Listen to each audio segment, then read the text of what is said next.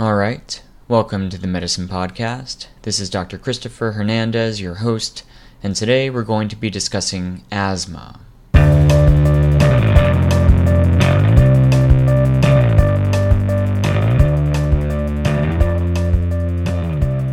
Okay, here we go. Asthma is a pretty big topic, obviously a very common disease that affects a lot of people. There's a lot to know.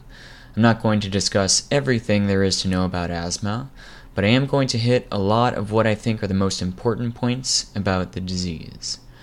First of all, just know that there are several different types of asthma. Atopic or allergic or extrinsic asthma is probably the most common, but there's also drug-induced asthma, either from aspirin or NSAIDs. There's exercise-induced asthma. There's cough variant asthma. There's intrinsic or non-allergic asthma, adult onset asthma, occupational asthma, and all of these are more or less exactly what they sound like, and they're handled and treated fairly similarly, so I don't think there's a heck of a lot you need to know about the subtypes other than that they exist. It is good to know something about the pathophysiology of asthma. The basic problem has to do with obstruction of the airways, which occurs because of inflammation and airway hyperresponsiveness. The airway inflammation leads to mucosal edema and increased secretions, which in turn lead to airway obstruction. But there's also usually a mechanism that doesn't have anything to do with inflammation or secretions, but just has to do with excessive parasympathetic activity, leading to bronchoconstriction via the body's muscarinic receptors. The bronchoconstriction can be triggered by allergens and various chemicals, or even infection. The inflammation in allergic asthma can involve IgE and mast cells and eosinophils, and we'll talk about some of those things. But basically, there are various processes at play that end up causing pathologic obstruction of the airway that is usually reversible. That's one of the key characteristics of asthma, although even this reversibility may decline in severe disease. Okay, that's enough hand-waving about pathophysiology. In clinical practice, I think it's safe to say that asthma is often diagnosed on the basis of history alone, especially in young people, but for test-taking purposes, the guidelines say that you should really order spirometry before diagnosing asthma. It's a cheap test, basically like mini PFTs, and it may provide a more accurate sense of the severity of disease, and in fact may even show that the patient does not have asthma, despite how their history may have sounded. So this is the right answer on the test, and probably the right thing to do in real life, especially if the patient is also a smoker, or appears to be developing asthma later in life, when you'd really want to make sure it's asthma, not some other form of pathology.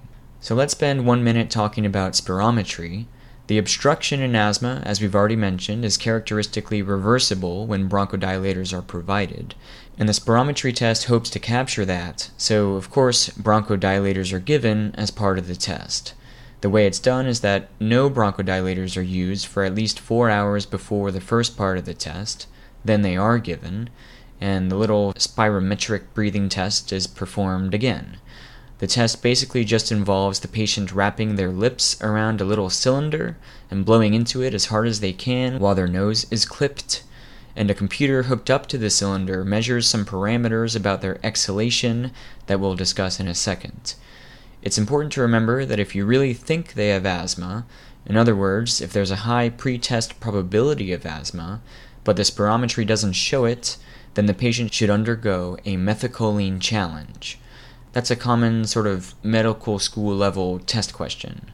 Remember, methacholine is a muscarinic receptor agonist, so it induces parasympathetic activity, which leads to bronchoconstriction. So you can use this agent to induce the symptoms of asthma. As a point of trivia, you in theory could also use inhaled mannitol for the same purpose, though I think that agent is more commonly used to help get mucus out of the lungs in cystic fibrosis.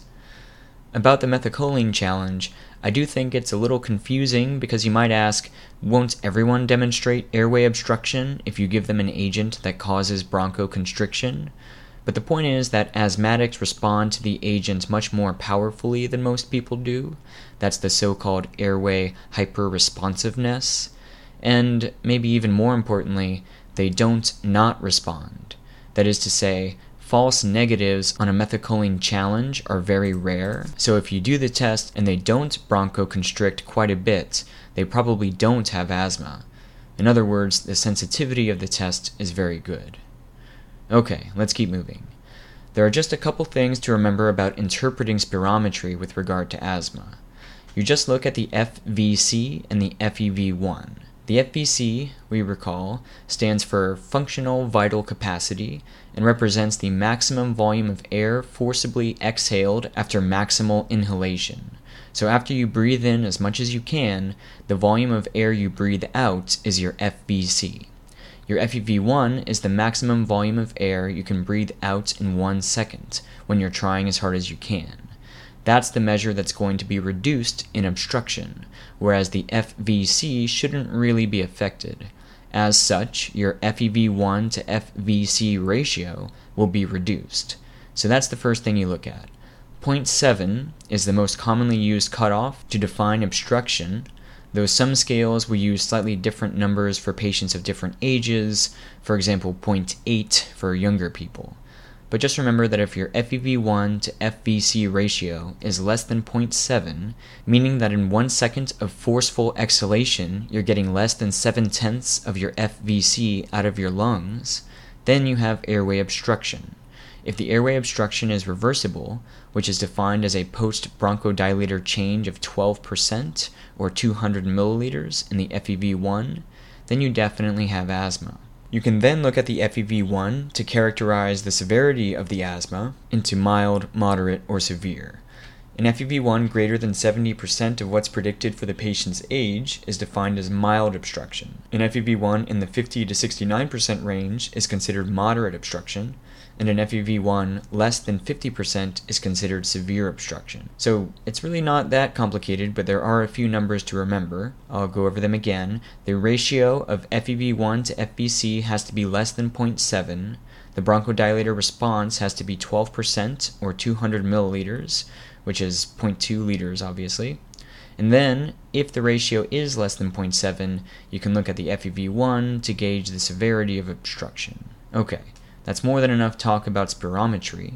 Let's talk a little bit about classifying asthma severity. The easiest way to do this is just to pull up the asthma classification chart put out by the NAEPP, or the National Asthma Education and Prevention Program. But if you're somebody who is going to be managing asthma with any frequency at all, then it's probably worth committing the basic outline of this chart to memory. There are 4 classifications: intermittent asthma, mild persistent asthma, moderate persistent asthma, and severe persistent asthma. Intermittent asthma is the one so mild it doesn't require anything at all except a rescue inhaler, which we'll talk about later. The others are all increasingly severe, as defined mostly by symptoms, although lung function testing, as evaluated by spirometry, can also contribute to a patient's classification. So if you pull up the chart, you'll see all the things that can push a patient into a higher or more severe classification. The relevant criteria are frequency of asthma attacks during the day, frequency of waking up at night from asthma, frequency of having to use a rescue inhaler, extent to which normal activity is affected by asthma, FEV1 as we discussed, and then asthma risk, which has to do with the number of exacerbations requiring oral steroid treatment. So take a look at the chart and just remember that when the picture is mixed, you put the patient in the highest category they qualify for. In other words, if the number of nighttime awakenings would classify them as mild persistent, but the number of rescue inhaler uses would classify them as moderate persistent, then you consider them moderate persistent. This is important not only for treatment and test questions, but also for coding, because most EMRs these days will force you to classify the severity of the patient's asthma when you're charting the diagnosis. If you're trying to commit the chart to memory, you might start with the so-called rule of twos, which refers to the fact that in intermittent asthma, you see symptoms less than or equal to 2 days a week, you see inhaler use less than or equal to 2 days a week, and you see nighttime awakenings less than or equal to 2 nights a month. So the twos or less are intermittent asthma. Anything more than that, and you're somewhere in the persistent asthma range. Mild persistent if it's just a little more than that. Moderate persistent if you're talking daily symptoms or weekly nighttime awakenings. And severe persistent if you're using your inhaler multiple times per day or waking up at night every night, etc. It sounds complicated, but you get a feel for it pretty quickly. So take a look at the chart and think about it, and soon you'll have asthma classification mastered. Okay, so now let's finally talk about the treatment of asthma. As I mentioned a second ago, patients with mere intermittent asthma don't require anything more than a rescue inhaler. All patients with any kind of asthma, of any severity, should be prescribed a rescue inhaler. These are short-acting beta-2 agonists, which you could call SABAs, but we're basically just talking about albuterol. You take 2 puffs every 4 to 6 hours as needed, but you can use the inhaler more frequently than that. 2 puffs every 20 minutes over the course of an hour if you really need to. This is the archetypal reliever medication. Brand names include Preventil and Ventolin and ProAir. All of these are the same thing, albuterol. The other so-called reliever medication is just oral corticosteroids. These are basically given when an asthma exacerbation doesn't respond to albuterol, usually in the form of 40 milligrams of prednisone daily. So those are your 2 basic reliever medications.